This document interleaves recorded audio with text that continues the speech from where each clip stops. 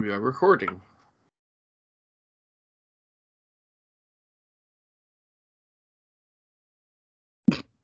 You hit record and then none of us talk. Yeah. Yay, podcast! Set your phasers to sexy.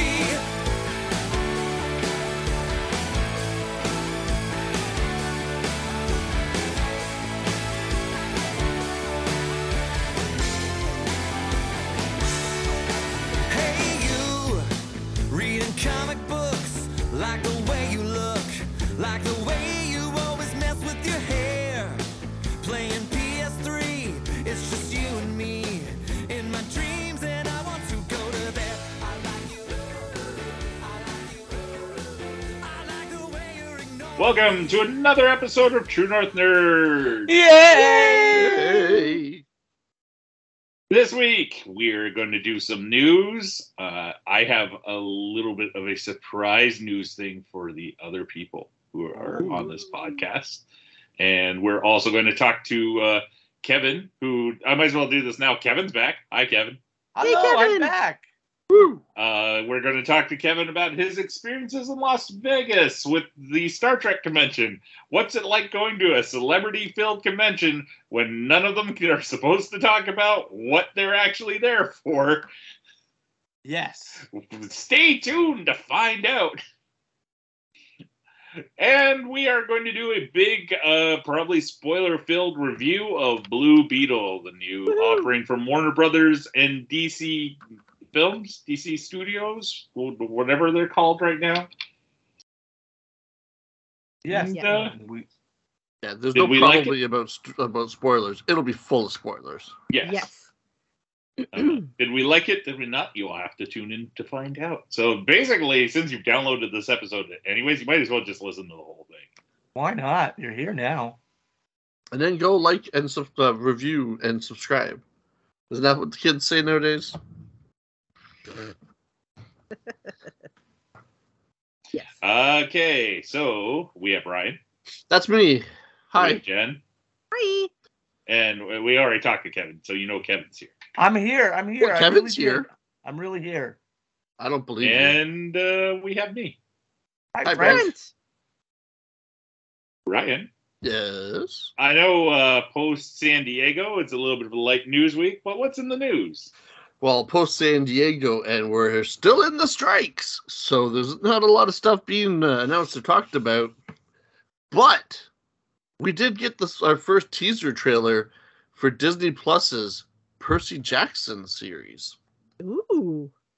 I enjoyed the two movies. I don't know about anybody else. I enjoyed the books. Oh, there you go. So now we're getting a whole Disney Plus series. We've talked about it before. We see a few little things and some people, and I totally forgot. I'm sure we brought it up here before, but he's not a friend of the show. He hasn't been on this show, but Brent's friend, we'll say, air quotes, Adam Copeland, aka Edge, WWE Hall of Famer. We get our first look at him as Ares. Oh, We're nice. not friends. We're sort of pen pals. The funny thing about it is he just emailed me back like 2 seconds ago. So, So he's a good pen normally pal. I wouldn't bring it up, but like, just your timing, because I didn't know you were going to bring him up. Yeah, there is that. But That's funny. yes. I didn't realize you had emailed him since like months and months and months ago. So I drop a line to him every once in a while, partially because like keeping that sort of like professional semi-door open there. Yeah. Long story for our listeners who may not be aware. And the other two is like we just shoot little messages back and forth every once in a while. And he That's good. had his last match contracted to the WWE on Friday. night. Yeah. Yep. And so I sent a little note because there's I'm not going to reveal the contents of the email, but one or most of it. But one of the things is they put a video package together of his career, and it was really cool because it starts off with him as like an audience member on Deanie Petty. Yes, talking to Bret Hart. Yeah, when he's asking him some training questions. Yeah. Yeah, so Yes, Percy Jackson. I don't know if I ever saw the movies, to be honest. The movies were Really? good too, but the books are Oh. excellent. Mm. Yeah, I enjoyed the movies. They were good. They were fun. I've never read the books, but yeah, reading's hard. So, okay, so we saw that. We got that one. We got a trailer for the Netflix adaptation of Scott Pilgrim. Did anybody else watch that? Yes, Oh, I yeah. did. I didn't see that. I missed that somehow. Oh, How is this different from the movie, other than it's animated? It's a continuation. no, Oh. it's not. Oh, I Oh. thought it was. So did I. I thought But they if you had watch- actually announced that. Oh, I thought okay. they had at 1.2, but when you watch the trailer, it's like, wow, this very much looks like the The story. movie. Yeah. Yeah. And / graphic novels. Like it Yeah. looks like it's just a retelling. So, from what I have read and seen quotes about, is that it's not going to be a direct retelling of the movies, the movie, or necessarily the graphic novel. Like it's just a new adaptation. So I'm sure That would explain the trailer, because there's a lot in the trailer that is like scenes out of the comic book and out of Yes. the movie. that was my thoughts as soon as I saw it too. So I was like, oh, and then I saw that and I was like, okay, cool. So I'm guessing they're going to do. I wouldn't be surprised if if this season is the story, the original, or at least half of it is, but then something new, or if they do it and it does well, then they'll continue on in that universe. Yeah. Who knows? But we get a Sex Bomb song in it, so there you go. There's always that. I assume that it is in the style of the comic. Yes. Yeah. No, the animation is done. They're drawn that very similarly, if not. I wouldn't say they're exactly the same, but it is that style, that look. So yeah, should be good. And then the other big thing, the other thing I saw this week was there was an official name given to the upcoming Godzilla series that's going to be on Apple TV Plus. And this series is going to be called Monarch: Legacy of Monsters. Ooh. Now, one thing that I found out, so remember we talked about this before, that Kurt Russell and his son Wyatt are both in this series. What we didn't know before is they are playing the same character. Oh. They're playing Army Officer Lee Shaw. So, from the sounds of the synopsis that came out, the Cole's notes of this is, I guess it pretty much takes place after the first Godzilla, the first new MonsterVerse Godzilla movie. So after the attack at San Francisco, and the main characters come out of that. We'll see them delving into like this now that their family connection to this world of monsters. And I guess we see Kurt Russell and Wyatt playing this character both as a young man in the past and his connection to everything, and then as an older man, either in the current or post that first movie at least, right? So should be interesting. So there's gonna be some time skipping going on, some flashbacks, I guess, or some tie-ins. But yeah, hey, they showed a couple pictures. We got to see a picture of each one of the Russells. Another young lady behind a school bus, which I think is what might turn out to be that school bus we see on the bridge in that movie.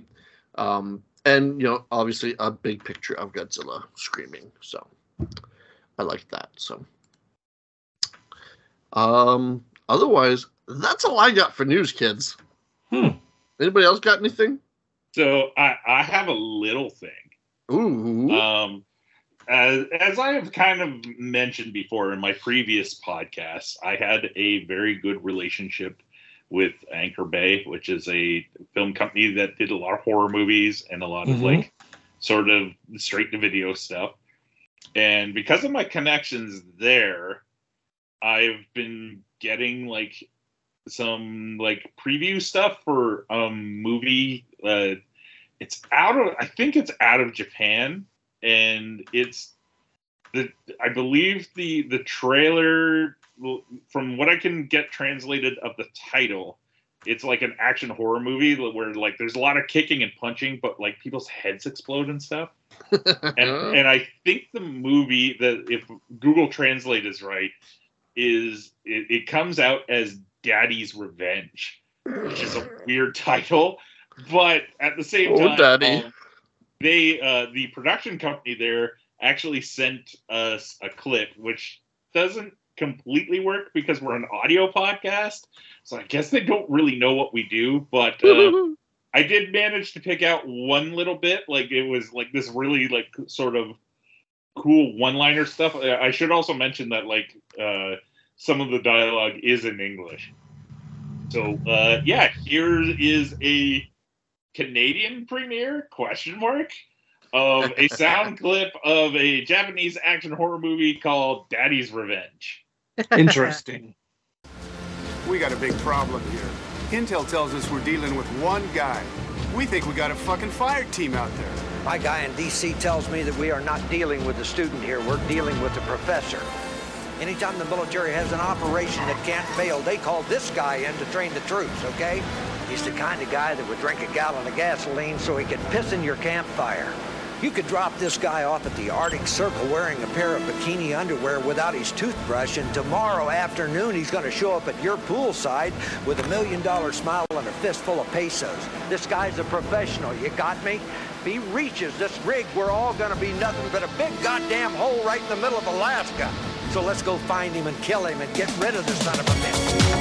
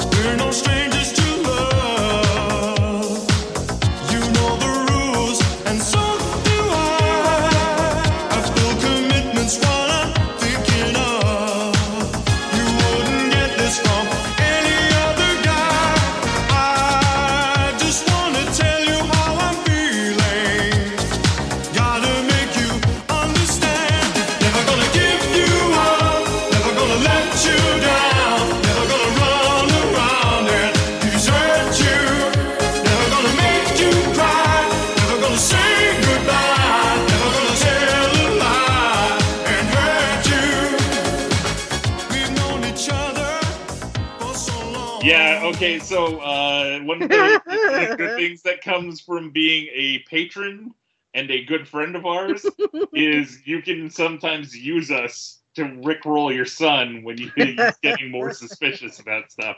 So congratulations, Mark. Your dad went through a couple hoops to get this one done. Alrighty. So for those of you who are wondering what happened, Rex asked us for a little bit of help rickrolling his son, and we, since Mark was kind enough to have us at his wedding, we felt that payback was apparently necessary. Okay, go. That movie doesn't really exist, by the way. That's now, I'll be honest. I thought you were going to bring up something about the Toxic Avenger, because I did see something about that. But yeah, actually, I should bring that up as a little news thing. So Peter Dinklage is in a remake of the Toxic Avenger, and I believe like he's producing it or something too. But like this movie's been done for a while, and it's finally that like starting to get like it's starting to hit the nerd film festival circuit. So we just got our first look at like an image of Peter Dinklage as the Toxic Avenger. Yeah, just the silhouette of it. No trailer yet, but no. Yeah, like who else? Kevin Bacon and Elijah Wood are in the cast as well. Oh, wow. Yeah, so it's although Dinklage is saying it's not a remake, which I don't know what else this would be if it's not a remake. Could be a sequel? A new adventure of the Toxic Avenger? Like, yeah, but it's not made by Troma, so is this a parallel universe sort of thing? Yeah. Who knows? Yeah. Oh, well, Troma's helping. Oh, that might be just because of the license, though. Troma is listed as one of the production companies on it, but this has a budget. Yeah. If you've ever watched a Troma film, and Lord knows I love them, this has much more money involved. But yeah, like it wrapped filming in 2021, so it's yeah. Alrighty. So let's go to Kevin. Kevin was in Las Vegas. I was fabulous Las Vegas, Nevada. How many Elvi did you see? Not see any Elvi. Well, then you weren't really in Vegas then, were you? I did see some sketchy-looking superheroes on the strip, though. Oh. Wait, isn't Kevin breaking the rule of Vegas? What happens in Vegas stays in Vegas? Yeah. There is that. I don't think that's an enforceable law. Okay, good. Yes. I had a lovely, wonderful time. Uh-oh? I did have a great time in Las Vegas. It was a fun place to be. Okay, so you went to a Star Trek convention. Yes. Which you have attended before, correct? Yes. So I attended this convention, which is affectionately called STLV. When I went in 2019, it was an official Star Trek convention. So STLV actually stood for Star Trek Las Vegas. It is no longer an official Star Trek convention, which means STLV stands for nothing at all. It's just 4 letters that they use. The convention was official. Star Trek 55? We can't use the word Star Trek. Officially. Oh. Officially, the convention was called the 57-year mission because something happened 57 years ago that we want to celebrate. So now, even if the convention is unofficial, normally you're allowed to talk about the subject of the convention. Now, this is an interesting year because we are in the middle of the writers and actors strike. And because of that, special dispensation was given to the actors to still be able to come to this convention, but with the proviso that they do not promote any work that is currently making any company money. And that includes any iteration of the show that we were all there to celebrate. So we would talk around it by calling it that show you were on set in space, or, the space show. Most people were very good about it and when asking questions, and sometimes they were so good that they tried to get around it, but the actors still couldn't answer the question because of the nature of it. So they weren't allowed to talk directly about the show, with one exception, 2 exceptions actually. Animation is not covered by the terms of the contract that they're striking against. So the producers of Star Trek Prodigy were there, and some of the cast of Star Trek Lower Decks were there, and so they were allowed to talk about their shows. Tawny Newsome, however, was not allowed to talk about the appearance she made in live-action form on another show set in space. Oh, God.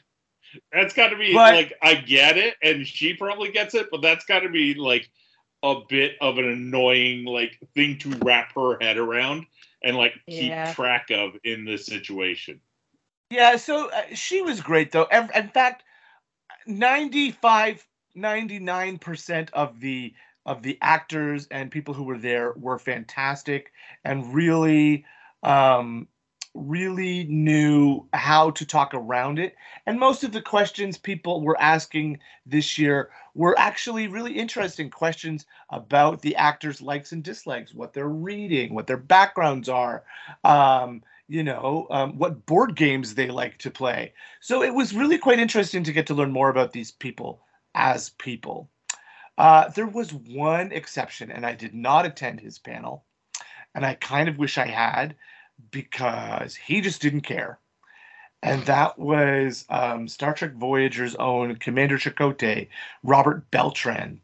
He said, "I am not living in a communist dictatorship. I live in a free country where I can talk about whatever I like," which is true. but you still are a working actor who works under SAG-AFTRA contracts, and he can be fined by his union for doing what he did, and he probably was. But he probably Given does. who else was there? Well, Michelle Hurd is one of the chief negotiators, and she was the person who really got the dispensation for the convention in writing, so that these people were allowed to come.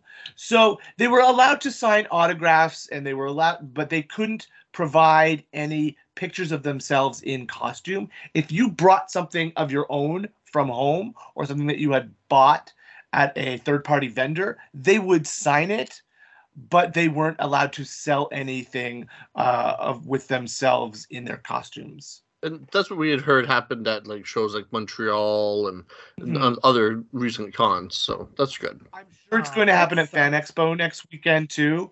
So it'll be very interesting. Yeah, but I get that's where they get a lot of their revenue from. Like, I mean, besides the fee that they charge to be there, but selling photos and stuff of themselves as their characters is, I would imagine, more people would want to buy that than just a photo of the actor. So, I mean, is that going to be a major loss of revenue for them? If you had seen the lineups for people like for photo ops, like they made a lot. I was going to say the photo ops really have to be one of their big cash cows too, right? Okay. So it's all. I think it all came out in the wash. I think it's all good. And in that case, are they allowed to like pose with people wearing Starfleet uniforms? That's got to be all right, I would think. Yes, because it's a personal photo. It's personal theory. Photo. Yeah. And the studios aren't making any money off that photo. They are. Exactly. The money's going to in this case. So like at conventions like San Diego, in that case, actors are paid by studios to attend. That's why there were no actors at the San Diego convention. Whereas in a convention like STLV or Fan Expo, the conventions are paying the actors to attend, and the actors are making money from merchandise and photo and autograph sales. So it's a different set of circumstances. So. Oh, okay. So with that in mind, I don't think I remember seeing any footage of like a big Hollywood premiere for Blue Beetle in the last week or so, with like celebrities, which they wouldn't go to because that would be promote. So that's why I saw it. It's like, oh, I don't remember hearing anything about that. I don't know what they did for a premiere. I know for Haunted Mansion, they had Disneyland. The part of Disneyland that Haunted Mansion is in, they had that shut down because they were supposed to have a big celebrity premiere at Disneyland. Instead, cast members and guests attended the premiere of Haunted Mansion. So, yeah. There was a little bit of news come out of the convention, specifically when it comes to Star Trek Prodigy. The Hageman brothers, who are the executive producers behind the show, were there, and they were very wide open about what is going on with their show. The show is still being made and funded by Paramount. It's not like the Warner Brothers situation where they shut down the Batgirl movie and it's never being released. It's not that at all. The show is going to be finished, and the studio is shopping it around to other distributors. The Hagemans said that they are 99% sure that it will be sold to another distributor by the end of the year. So we should know soon where season 2 of Star Trek Prodigy is.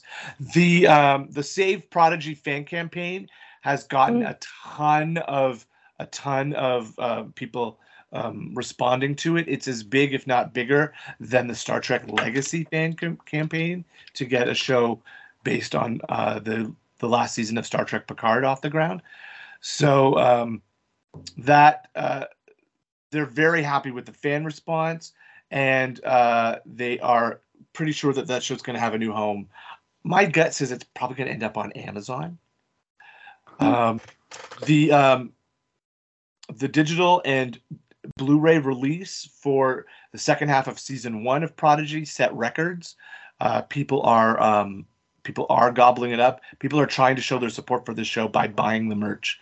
So It's getting there.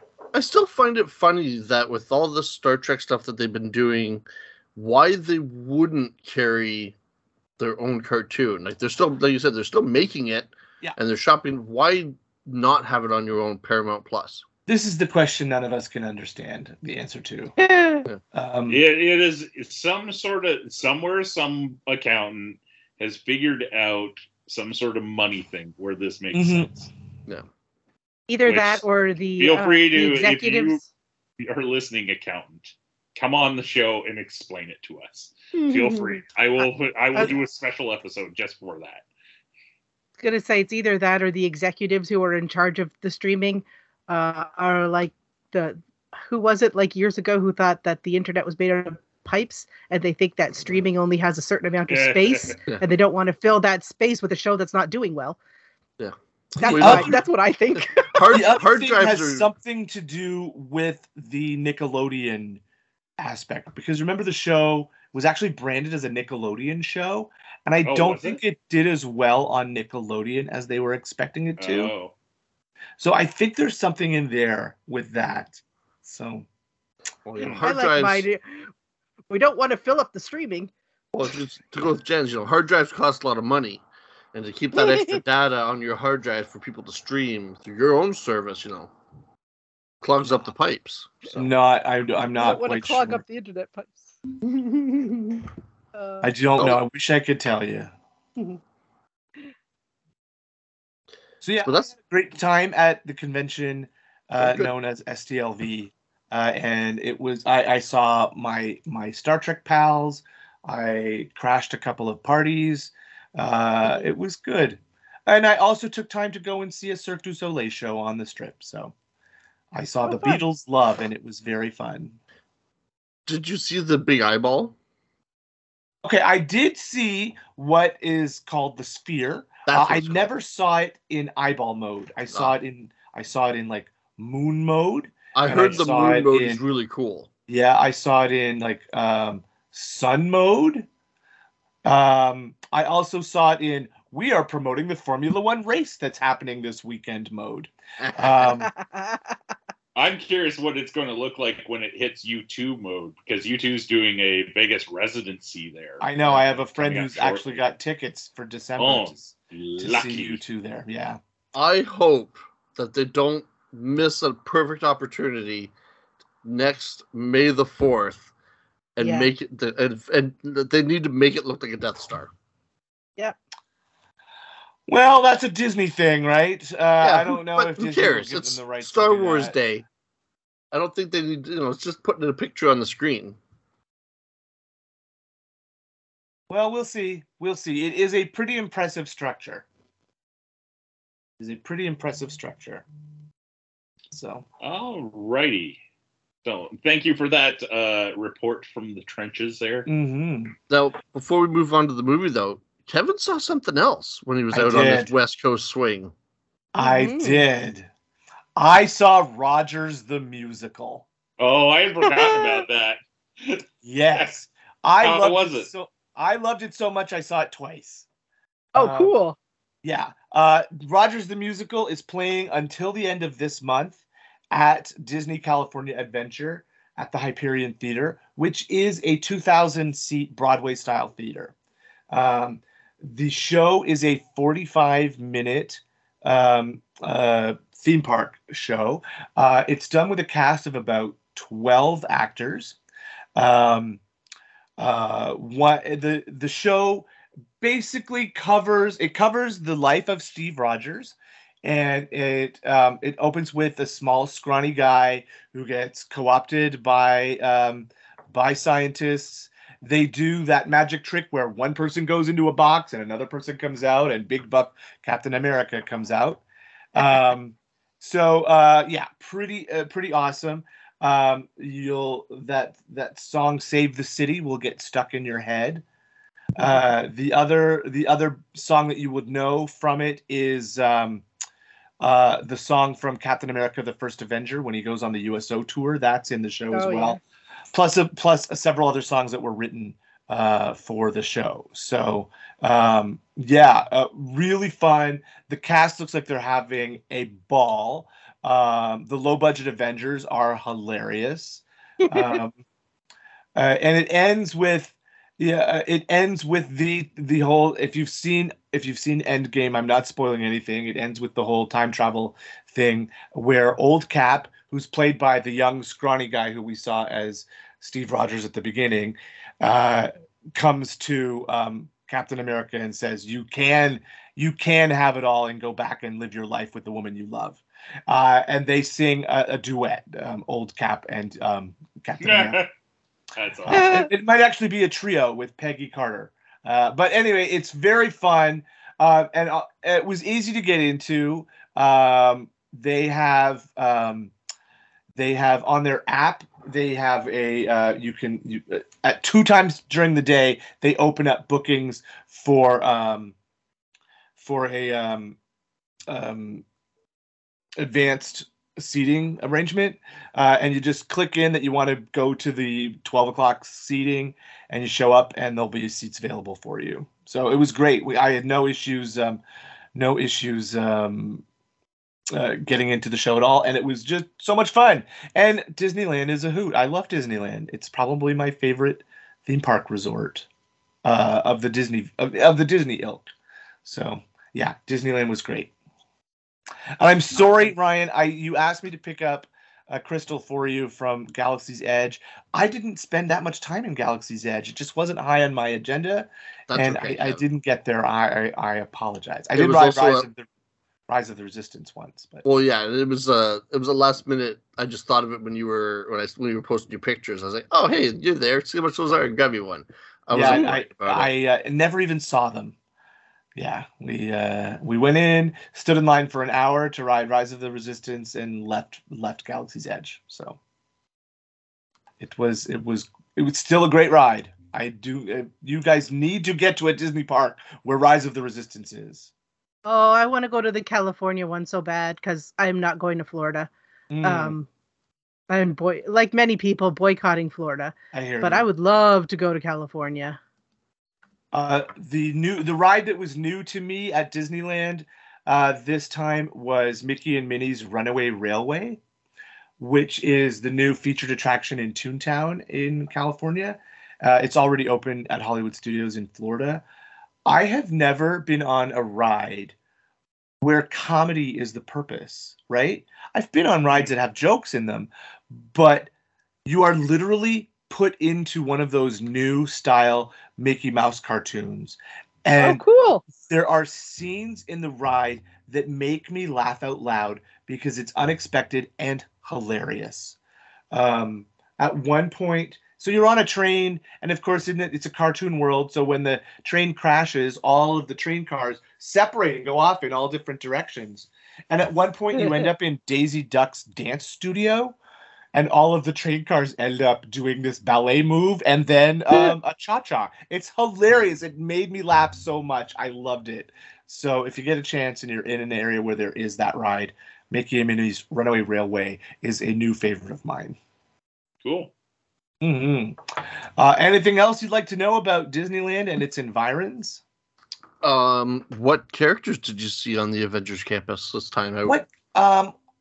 I didn't go and do many meet and greets with characters, but I did finally get to see Spider-Man flying across the sky. Woo! I got to see that. That was cool. And then he walks down the wall face first, which was pretty cool. So I did see him.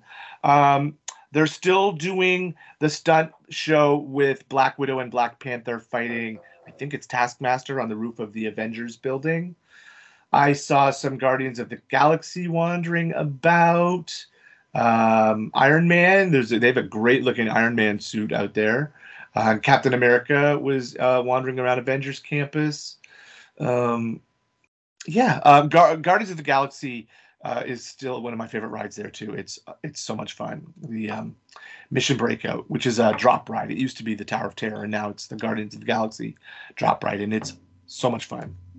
So yeah, awesome. Yeah, Disneyland, awesome. Alrighty. I guess we'll go into the review of Blue Beetle. And continuing with our box office discussion from last episode, I might have some things to add at the end of it in those regards. But Blue Beetle came out the weekend before we recorded this. It was the latest offering from some part of the DC film universe? Question mark. Yeah. And we'll get to that. And before anybody gets on us, like gets on me about it, is like that didn't affect my viewing of this. It makes certain parts in the aftermath a little weird, and we'll get to that. But overall, let's start with Jen. Jen, what did you think of it? Because you don't have a lot of experience with this character other than like Young Justice, right? Yeah, that's the only place I've ever seen Blue Beetle is in the cartoon, and he was very much a background character, so you didn't really get a lot about him. I really, really liked this movie. I thought that it hit all of the right beats. Like I wasn't bored at all at any time in that movie. In fact, I got really into it. There was a couple of parts that made me cry. Not gonna lie. I thought there was some funny parts. There was a lot of good tension. I mean, I'm sure that if I was really thinking about it, I could have predicted a lot of the beats, but I wasn't, because I was just involved in enjoying it. So I really, really enjoyed it. I really hope that there's a sequel, or at least that Blue Beetle shows up in another DCU movie. And I know Ryan's going to make fun of me, but I think this is probably my favorite live action DCU movie that they've put out so far. Ryan was joking that I say that at the end of almost all of them, but I haven't for a while. You all know my strong opinions about the DC universe. This one was very good.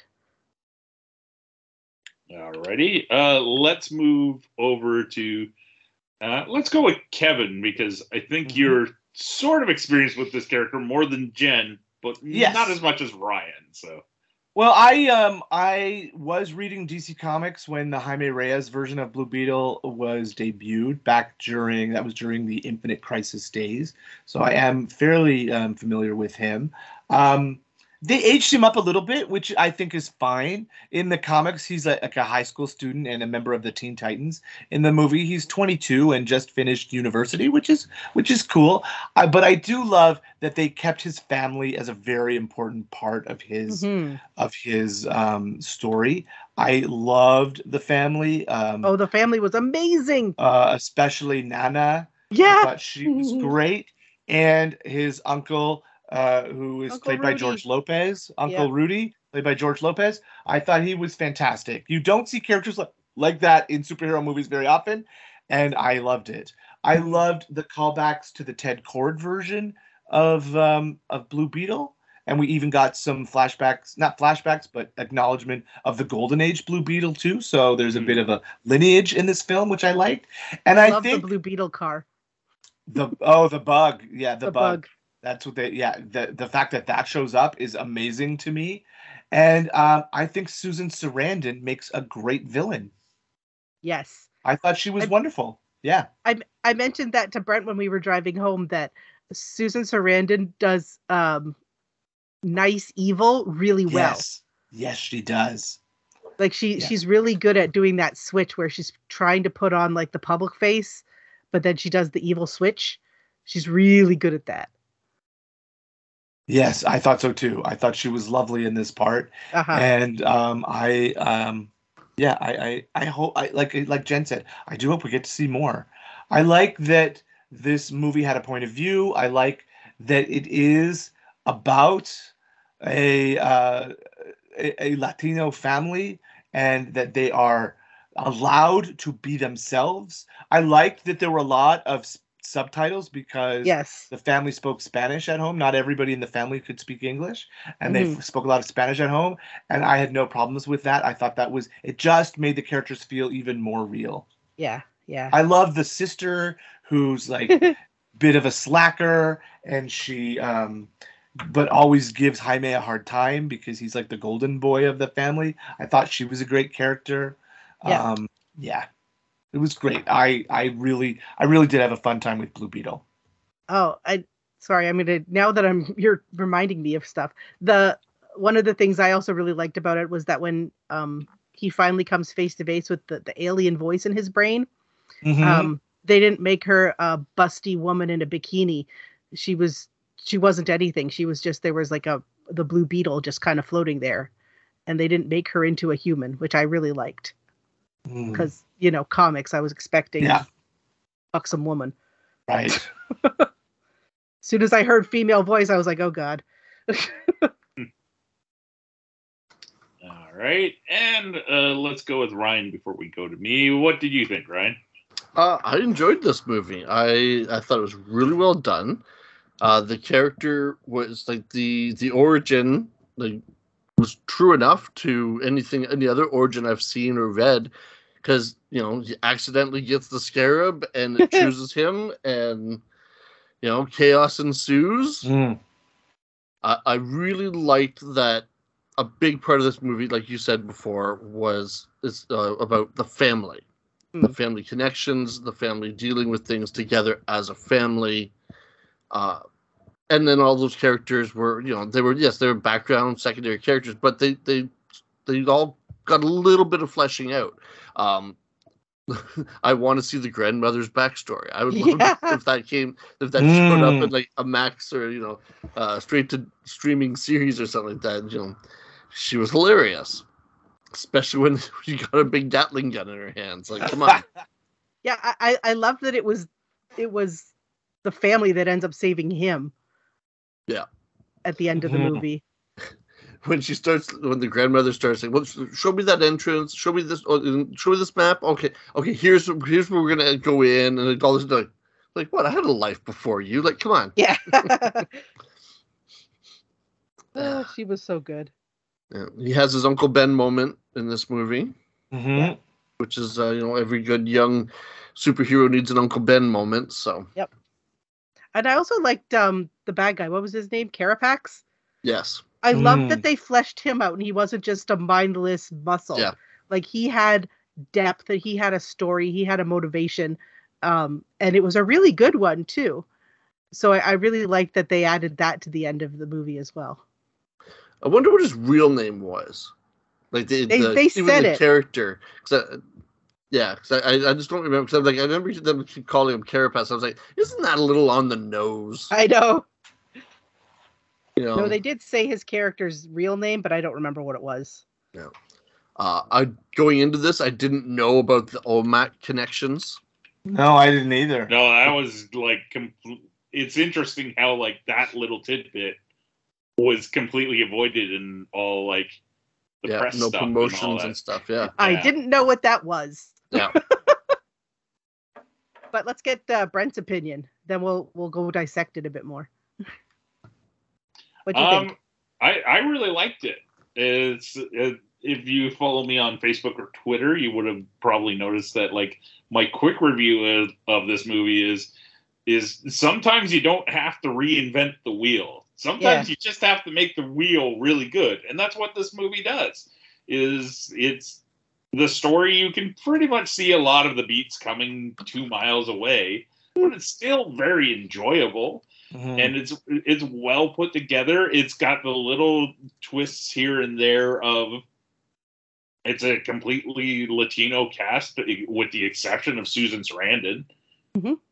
And what Kevin was saying, much of the dialogue is in Spanish with the subtitles, which was nice. They come in and out. To be honest, I was a little surprised at how much I liked George Lopez in this movie. And his ridiculous, would you call that a mullet? Yeah. I think so, right? Like, it's just like this weird, choice he made that I'm sure is based on, an uncle he has or somebody has. There's no way that haircut came out of, nothing. It's definitely something that came from somebody saw this and this is what we're doing for the movie. I really like Jaime as a character. I always have. In a weird way, this is the movie that can be very much DC's Spider-Man in a lot of ways. Yeah. It's that entry level for slightly younger people to get in on the ground floor of this universe that opens up to a much bigger one. Because like with all the other DC mentions in it, this takes place in a DC universe. Batman is a fascist. That's my favorite line in the movie. Batman's a fascist. Yep. So it's established Batman is a character who is known. Superman is a character who is known. Yeah. So. Do they mention anybody else? I'm trying to think. I want to say no. I thought there was a mention of Central City. Yep. They did name drop Central City. They didn't say the Flash. He was wearing a sweater that said Gotham Law. Yep. Which I kind of want. And, well, we know, and they say the Blue Beetle, Ted Kord, was a hero before Jaime's time, so. Yes. Yeah. Which then is also established because we see all of his gadgets, so like. See, and knowing absolutely nothing about the history of this character, I had no idea who Ted Kord was. I just, other than what they presented in the movie, which was he was the CEO of Kord Industries and then he disappeared, I was like, oh, Susan Sarandon had him killed. That's got to be it. And then to find, like, that was a big reveal for me, knowing absolutely no history of it. I was like, oh my God, there's a Beetle layer. This is so cool. There was a LexCorp building. That's the other sort of mention. Yes. Oh, I didn't know that one. Yeah, down the street from Kord. They ate at Big Belly Burgers too. I mean, there's lots of little DC. That's a DC staple. I want to talk a bit about Jenny, as the, I guess, female, main character, I suppose. The romantic interest. Yeah. Yeah, you all know just a romantic interest. Yeah, I was going to say, you all know my beef with DC and their representation of females and female characters in comics, and they've gotten better in the movies. I'm not going to go on that soapbox again, but I just wanted to say that I thought they did a good job with her. I mean, obviously, Jaime had feelings for her as soon as he saw her, which, fair enough. Yeah. But I like that she wasn't the damsel in distress. She wasn't the one who was just there basically so that he had somebody to fight for. She's the brains basically, because poor Jaime has no idea what the hell's going on. And I like that it was, it's her standing up to her family, to her aunt. It's her. She had a lot of depth. She had a lot of personality, and she wasn't just basically arm candy. So I really liked that. And I know I've mentioned in other DC movies that that's not the case with a lot of the female characters. Black Adam, but I really like that she actually got to be a character. It goes along with how they were making they like really put emphasis on making his family characters, like almost to the point of, instead of focusing completely on Jaime as a character, they showed who Jaime was through the other characters in the movie, which I think gives depth to everybody. So I really liked how they did that in the movie as well. That was my rant. A good one this time.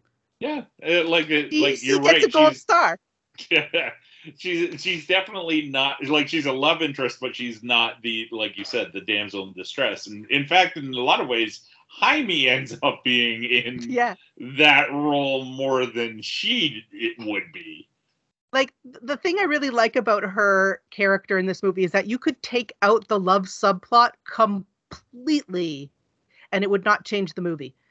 Other than Jaime wouldn't be making goo-goo eyes at her. Like, you could have the whole movie built on Jaime and Jenny being friends, like, and make it a platonic friendship, and it wouldn't change the movie at all. It's nice that it ends up being romantic at the end. I really thought that was very sweet, but I like that it's almost like an afterthought to the plot of the movie, and it's not like Jenny's character hinges on the fact that she needs to be in love with Jaime in order to be part of this film. Yeah. I liked that the family kept making fun of him and comparing it to the Spanish television show or the Mexican television show that they all enjoyed, where it was the rich guy who brings the telenovela. Who brings the young lady into his life and raises her up from the gutters, and you're the chief. You're the Maria of this. You're the Maria. The family was so good. Oh, Like they you had got every really aspect. good chemistry with one another. Mm-hmm. Yeah. But you got every aspect of having that really solid family dynamic. You got them teasing each other. You got them fighting with each other. You got them, having each other's backs. You got the really soft, touching moments. Like every aspect that made it a really strong family. And I loved that about this. And that's also why it made me cry. Aww. Twice. Stupid movie made me cry. Oh, stupid movie giving you feels. I know. DC's not supposed to be about that. It's supposed to be about punching and women in tight outfits. Now I have questions. Okay. Okay. So in the Beetle Cave, we'll call it, whatever, we see 3 mannequins. We see 2 costumes. Mm-hmm. We see the 3rd mannequin with no costume on. What costume is supposed to be there? That's a good question. I assumed it was just costume. an updated version of the Beetle costume that was wearing when he disappeared. Probably. That's probably what it's going to be. At the end, when we see in the cave and you see the reflection in it, I half expected the mannequin to come to life and be more like the comic book Omax from the like Kevin mentioned earlier, the Infinite Crisis story arc, where they're a little more sleek. Are they androids? They're still robots, and they do the whole infect people and take their bodies over and become with nanites and just take over and can make weapons out of their hands and do all that kind of stuff. But very sleek looking, not big bulky like Carapace. See, that was another thing I really liked about the design, is that you knew when the Scarab chose Jaime, like you said, he gets a sleek design. It's painful, but it's not I think the pain goes away after a while, I assume, because he was almost he didn't even notice he had this thing in his spine until he put on a shirt. But when you see Carapace is going through it, it is very painful. And I feel like it's painful for him the whole time. So it's really the difference between the host being chosen and being forced. Yeah. Which was really cool. Now, the other thing that I'll throw this one definitely at Kevin is, did you ever in your wildest dreams think we would see Olmec of some sort on a movie? No. But I never expected to pay money to see a Blue Beetle movie either. Oh, fair enough. Yeah. I really enjoyed it. So yeah, I love those kinds of DC throwbacks. I like it. So give me more. I hope the upcoming DC Universe stuff that James Gunn is more directly involved in is at least half as fun as Blue Beetle. Yes. Yeah. Before I go into the box office stuff, I think it's safe to assume we all rather like this movie. Yep. I kind of lean at this is definitely up there in my favorite out of the DC opening so far. Which I'll have to think about it. I might like this more than Shazam. Yeah, it does have that kind of Shazam feel to it, right? Young guy, family, powers. and but I was ranking it as probably my favorite, and I say live action DC movie because Teen Titans Go to the Movies will be very hard to beat the animated. And then Ryan was like, "Oh yeah, but you said that about Shazam and you said that about Wonder Woman," and I'm like, "Yeah, but I think this one tops both of those." So to go back to last week's discussion we had on box office and how studios should, maybe think about these mid-tier movies that can just chug along and maybe open at number 1, but just keep going and going. And so Blue Beetle opened at number 1 this week, finally dethroning Barbie. Barbie is number 2, followed by Oppenheimer, Teenage Mutant Ninja Turtles Mutant Mayhem, Strays, which is that dog movie, the adult dog movie with Will Ferrell and Jamie Foxx, opened at number 5. Meg I like 2. that you call it the adult dog movie. Well, it's definitely for adults, not for children. It's not really meant for kids, that movie. No, I know. The phrasing made me chuckle. Meg 2, The Trench, in at number 6. Talk to Me, which is that small horror movie that actually sounds really cool, is in at number 7, and Haunted Mansion, number 8. Mission Impossible: Dead Reckoning Part 1 is at number 9, and Last Voyage of the Demeter is in at 10. The Blue Beetle, as we're recording this, is at $25 million. I'm not sure what the budget for this was. I'm going to say it's over that. I would think Wikipedia is so. saying at 104, and this is the domestic box office. It looks like worldwide we're at 43.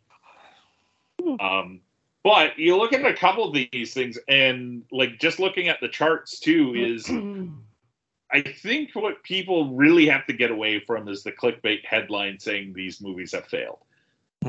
Yeah. Like right now, if you do a scan of the internet, is the big thing that comes up is this is the softest opening that a DC movie has had. Which, true, budget like numbers wise, it probably is.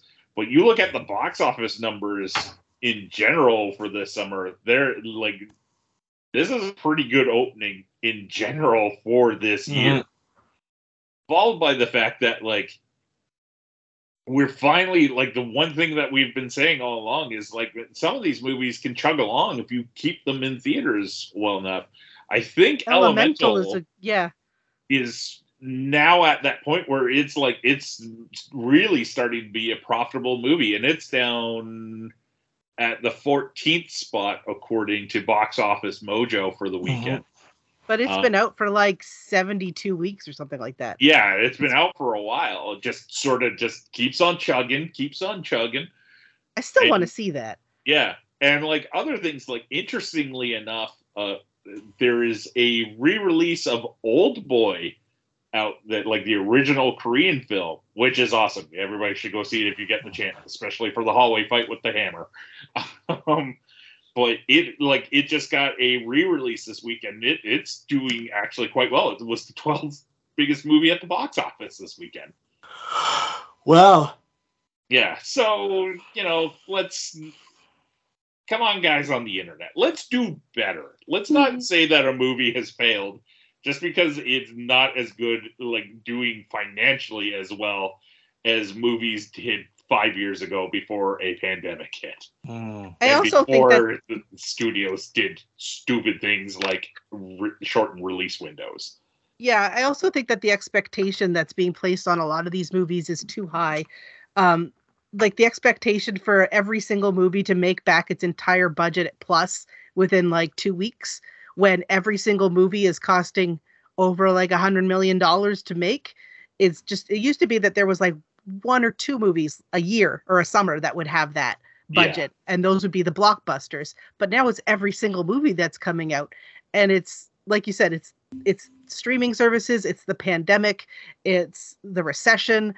There's so many different reasons why people are not going to the movies and why these movies are not going to be making as much money as the studios seem to expect them to. So I think there needs to be a real lowering of expectations on the studio's point of view. And if they're finding that the movies they're producing are not making enough profit, then I think maybe they need to reconsider their business model and how much money they're putting into these movies in order to make them what they consider to be profitable, or they need to redefine what profitable means to them. Because it's just the world we're in right now is not what it was in the 90s or the 2000s when all of these movies made millions and millions and millions of dollars above what they cost to make them. And how many, not realistic. How many big budget movies did Disney put out for free on Disney Plus during the pandemic, almost conditioning their fans to say, well, these things are going to show up on Disney Plus. I don't need to see it now. I can Exactly. wait. Nope. Yeah. That's very true. well, so Max, Warner Brothers or whatever you want to call them now, did the same thing with on HBO Max, right? So they all did. Yeah. And now they're mad that people are abandoning the streaming services to go back to the theaters. Yeah. When it costs just two of us like $100 to go to a movie. Not that. So bad. the last thing we'll discuss here in relation to Blue Beetle is I guess it'll probably come down to how much money this ends up making. But where does this fit? Well, I did see a little headline, a little article with the director and stuff, that he was very careful about the Easter eggs and the call outs that they put in the movie, that they were vague enough that it can be put into any part of the DC universe. Mm-hmm. Which is very smart. Yeah. Yeah.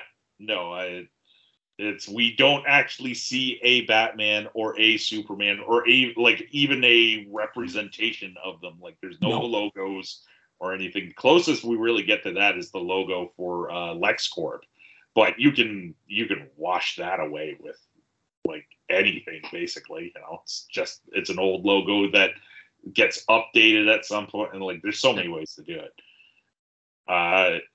I really hope they bring him in.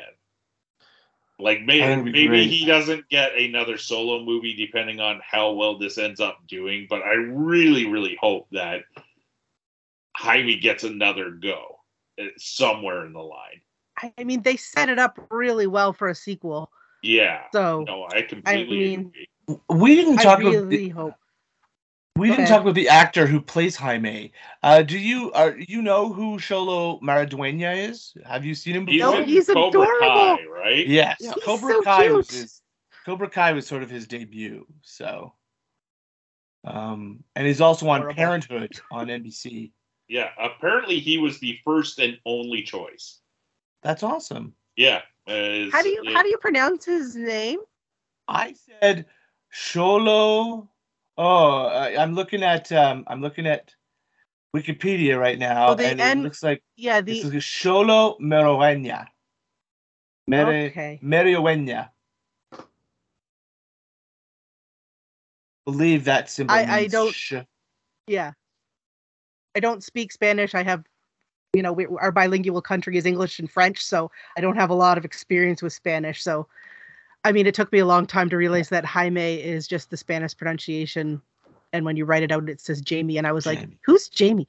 Oh, my little white woman brain is like, oh. So, yeah. And then I just Googled him and I was like, I wouldn't know how to pronounce his name. He's adorable, though. I love him. He's 22. Oh, my God. Everybody is babies. Yeah, he was born in the 21st century. Oh. We're so old. Mm. He's so cute. I also hope this, because we know Ted's out there. All of us just assume that means Booster's out there too. I hope that's so. my hope. I don't know how you assume that, but okay. In the comics, usually if Ted Kord is somewhere and you have that Blue Beetle, then Booster Gold is right there beside him. Oh, okay. They are very much a duo in most of the time when you see them. They are famous for the alliterative caption box that would just say "Bwahahaha." That was their sort of catchphrase in the Bwahaha era of the Justice League. Yeah. The Bwahaha era. Yeah. I'm looking at the Wikipedia page for the Blue Beetle film, and in the category Future, it says, in January 2023, James Gunn said the film was disconnected from the previous DCEU entries and could connect to the DCU. By April, the Blue Beetle character was reportedly part of Gunn and Safran's plans for the DCU. In June, Gunn said Blue Beetle would be the first DCU character, while noting Superman Legacy is the first DCU film. Later that month, Soto said that Blue Beetle was part of the DCU and future plans for the franchise, but was not connected to all prior DCEU films, explaining that the film lives in the world where superheroes exist, but that doesn't mean that a certain event or certain alliance or certain things from the past dictate where our film is going. He also expressed interest in the film being the first part of a trilogy. So sweet. I read that is cynical me is we'll see what the box office is, and at the end of the day, then we'll decide whether this is part of our new thing or not. Or at the very least, if it doesn't do we good like enough, it, you just but never it's touch it whether again. We like it enough. Yeah. DC Studios head James Gunn, along with the director of the film, Angel Manuel Soto, have indicated on multiple occasions that it will likely be retconned into being a part of the DC universe, although the first film of that franchise will be Superman Legacy. So there you go. Okay, as long as it's still part of it. Yep. Hopefully it works out, because I'd love to see this character more. I really would. Agreed. And Uncle Rudy as his man in the chair. Yeah. And I mean, Uncle Rudy is quite the inventor too. Like, he's like the tech behind the Blue Beetle, which is kind of cool. Yeah. I want to see the inevitable Batman Uncle Rudy like meeting. Alrighty, so big thumbs up for us. Hopefully, if you're in the market for a superhero movie, you give this one a go, because it is worth your viewing. Yes, definitely. That brings us to the end of this episode. It does. Which means Patreon shoutouts and geek picks. What should we do first? We've been all over the place of where the Patreon shoutouts go. So. Let's do those next. Alrighty. So, for those of you who would like to help us out with a little bit of financial support, patreon.com/True North Nerds. That's all one word. We would be very happy about it. But if you can't, we get that too. Like, everything's expensive. So, if you can, awesome. If the money doesn't, trust us, we aren't getting rich off of this. This is just to help pay for stuff like the hosting and paying for our theme song and all that sort of stuff. So with that in mind, thank you goes out to Drew, Karina, Rhino Vision, Alex James, who I will get to in a minute because his name is going to come up again. Team Woods, who has been very kind and put together TrueNorthNerds.com for us. A nice little landing page to find us in all our various things. Mike Hammond from Maple Printing, who 3D prints many a cool thing. And finally, you heard his name mentioned earlier, Rex. A big thank you to him, and hopefully the Rickroll was worth it. Speaking of Patreon, we don't do a lot of exclusive stuff for Patreon, but there are a couple things, including the podcast that I have been doing with the aforementioned Alex that is called Listen to This. It's a music-based podcast doing reviews and just an excuse for Alex and I to talk to each other about music. We've gotten some nice likes about it, so we're very happy about that. We do one episode a month on the Patreon exclusive. This month, we had to switch our topic. Originally, we were going to do compilation albums, which were our favorites and such like that. But unfortunately, the passing of Robbie Robertson has spurred Alex and I to take a look at Robbie Robertson, who is a very important Canadian singer-songwriter, who is part of the band and had a solo career, also worked with Martin Scorsese for decades on end. So Alex and I are going to take a look at his career and what we like and really want to share with you guys. So we switch things up and we're going to do that. That should be out for September, first week of September at some point. So with that in mind, Geek Fix. Who wants to go first? Well, I'll I guess go I first. can. Oh, go ahead, Oh, Kev. I just want to give another shout out to the DC Universe mobile app. I paid for a year subscription to it, and I'm really enjoying it. They are putting out newer comics as well as filling in the history of the DC Universe too with the comics that they are putting out. I am currently flipping between 3 eras of comics reading. I'm reading Silver Age stuff. I want to get in on the ground floor of where the DC Universe was built. I'm reading comics at the Crisis era, starting with all the various appearances of the Monitor before the Crisis actually started, and I'm reading a lot of the new books that DC is putting out through their app, including I just read Hawk Girl this week. I've read the first issue of Night Terrors, which is sort of the event that's happening right now. So yeah, there's lots of good stuff on there. It feels to me like there is a DC renaissance going on right now when it comes to comics, and I am enjoying it through reading books on my iPad on the DC Universe app. So that's where I haven't opened the Marvel app nearly as often as I open the DC app. And the Marvel app is more expensive. All right. Ryan. Yes. So I bought some new collectible cards this week. I came across a set of a box. It wasn't a set. I have to collect the whole set, maybe, of 2023 Topps Star Wars cards. Oh. They're pretty cool looking. They've been doing the same thing as a lot of the cards lately, where they got you get the shiny ones, like the different color, they're called like parallels. So they have the base set, and then you've got the base set, those same cards in like different color, like shiny cards. And there's a bunch of cool subsets, and the base set cards are just like shots of characters.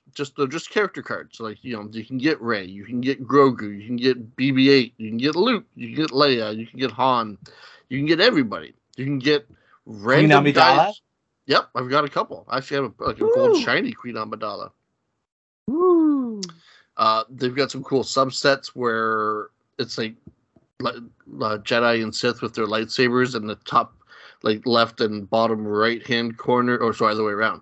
Top right, bottom left hand corners have been cut off and look like they're melted by a lightsaber. And then there's some cards with epic duels, and so it's got like Obi-Wan versus Darth Maul and Mace Windu against Palpatine type of stuff on it. And then there's locations, so you have cards that are just Nal Hutta and Yavin and Endor and all that kind of stuff. So it's been a pretty good set. I'm enjoying it. Now you can find autographed cards, and I haven't found any autographed cards. One of the little subsets is comic book covers, and it's just cover art from the new Marvel comics. Oh, neat. And that was pretty cool too. So yeah, so Topps 2023 Star Wars cards. That's my geek pick for this week. Cool. Did you open up that box that you bought yesterday of the older cards? No, I haven't opened that one up yet. Oh, okay. I was just wondering. No. All right, Jen. Since we didn't really do a review of it, my geek pick is the Barbie movie. Go see it. It's amazing. If it's not what you think it's gonna be, is the best non-spoiler review that I can give. It's hard to describe. Anyway, go see it. It's amazing. But I also wanted to mention, since this is coming out or before, this Saturday, August the 26th, is the Fiber Spirit Festival for anybody who loves yarn, crochet, knitting, spinning, whatever you like to do. It's in Barrie at the Barrie Curling Club from 10 a.m. to 4:30 p.m. There's going to be it's the biggest one in this area. It's awesome. There's going to be 65 vendors, and they also have classes too. So if you go to fiberspirit.ca, you can even sign up for a class. I think they take place on the Friday before. But yeah, that's coming up this Saturday on the 26th, and I'm super excited to go. And if you go to that, I'll try not to. Oh, go ahead. I was going to say I'll try not to spend all of our money, Brent, but I don't make any promises. And if you go to that, then you need to go down the street a little further and come say hi to Brent and I, because we'll both be working at Big B Comics on Saturday. Yep. Because I'm going to be spending Brent's paycheck on yarn. Woo! I'm kidding. Yay. And because I'm producing this episode, I'm going to cheat a little bit, but they're friends of ours. So my first geek pick goes out to the guys who have appeared on one of our episodes. Nature Trail to Hell has a new season out, and this time they are tackling the Purge series of movies. And the first episode made me laugh out loud a number of times. Because they get into the weeds of what counts in legality with the actual purge, and more so what counts after the purge is done for the day. So they're friends of ours. They're very nice, and their show is very good. So if you even if you don't really have an interest in horror movies, I would definitely go over and check it out. Nature Trail to Hell. Season 3, I guess. And for my final geek pick, this is partially because Jen convinced me I should go see it. Is when we bought tickets for Blue Beetle on Friday, I'm scanning through the movies and I see at the South End Theater that Enter the Dragon, the Bruce Lee classic, is playing, but the next show is at 10. And that was on Thursday night, so Jen couldn't go, and it was the only day it was playing, so we couldn't go see it afterwards. So Jen convinced me I should go see it by myself, which I'm always hesitant to see movies by myself, and I don't know why, because I always end up having a good time. I was the only one in the theater for this. I was literally the only person in the theater. In fact, when the guy came in, like the guy from the movie theater came in to look at the clipboard shortly after the movie started, he looked around to see if anybody was there, and he just sees me, so I just start waving at him. Hello, I'm in the movie. So I've seen Enter the Dragon a million times, and this was a great reminder of how good of a movie it was for what it is. Like, it's a kung fu movie. It's not Shakespeare, but it's really like sets the stage for everything that comes after it. I don't know if it's the first like tournament movie where like there's an evil guy running a martial arts tournament that's also a cover for his other evil doings, but it's definitely got to be up there in like one of the first. The other thing is seeing like Bruce Lee come across that screen. You like, especially on the big screen, you just understand why he was just it. Like, he doesn't say anything, and he's just oozing charisma out of his pores. And like, it was just a great watch. Same with the Jim Kelly, who gets sort of short shifted on that movie. He was a black martial artist that was in there as well.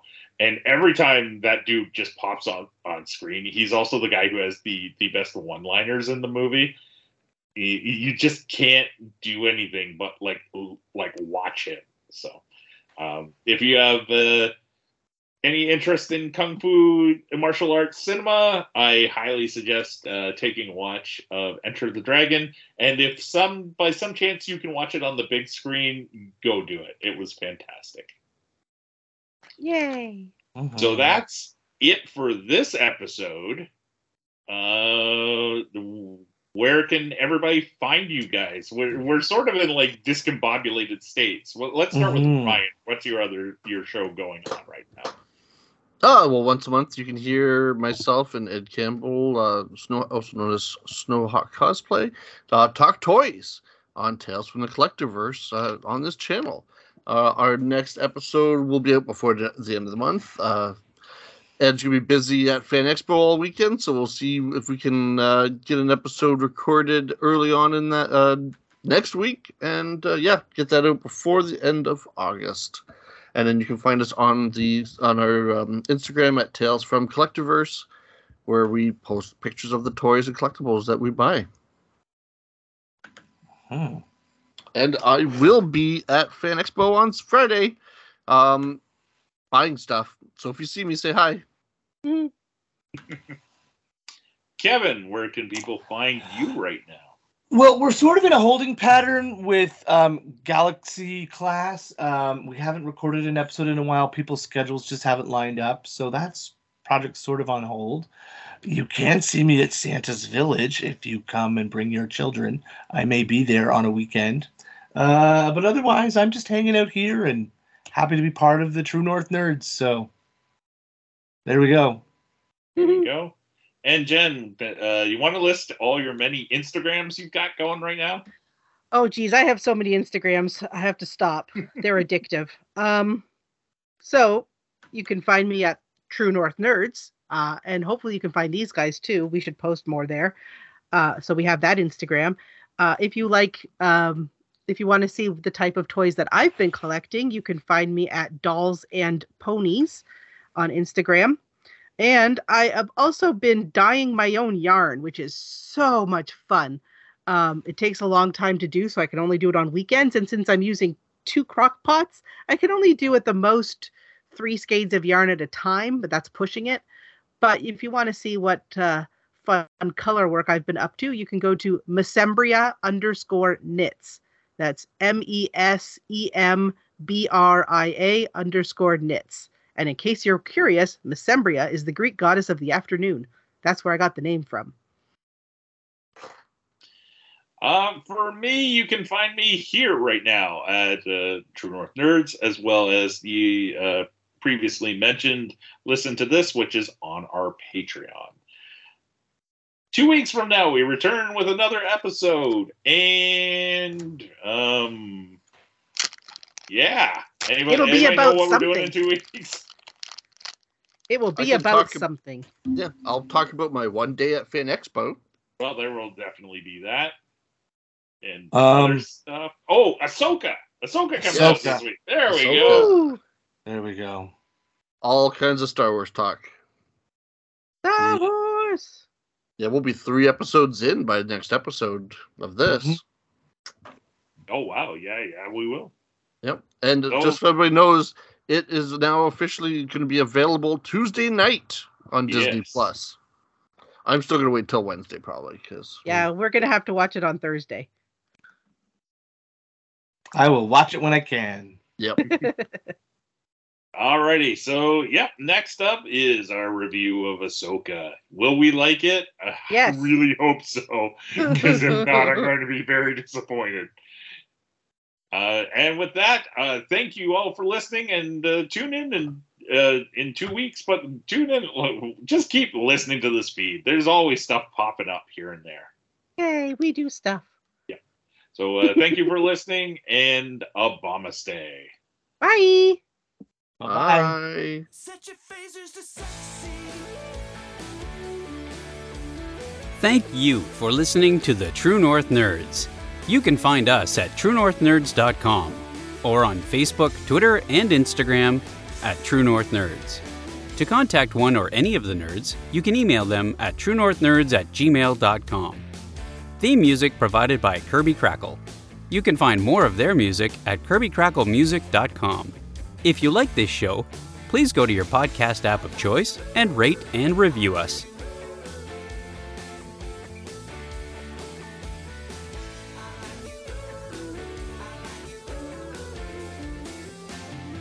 So set your phasers to sexy. It's the way you read your books that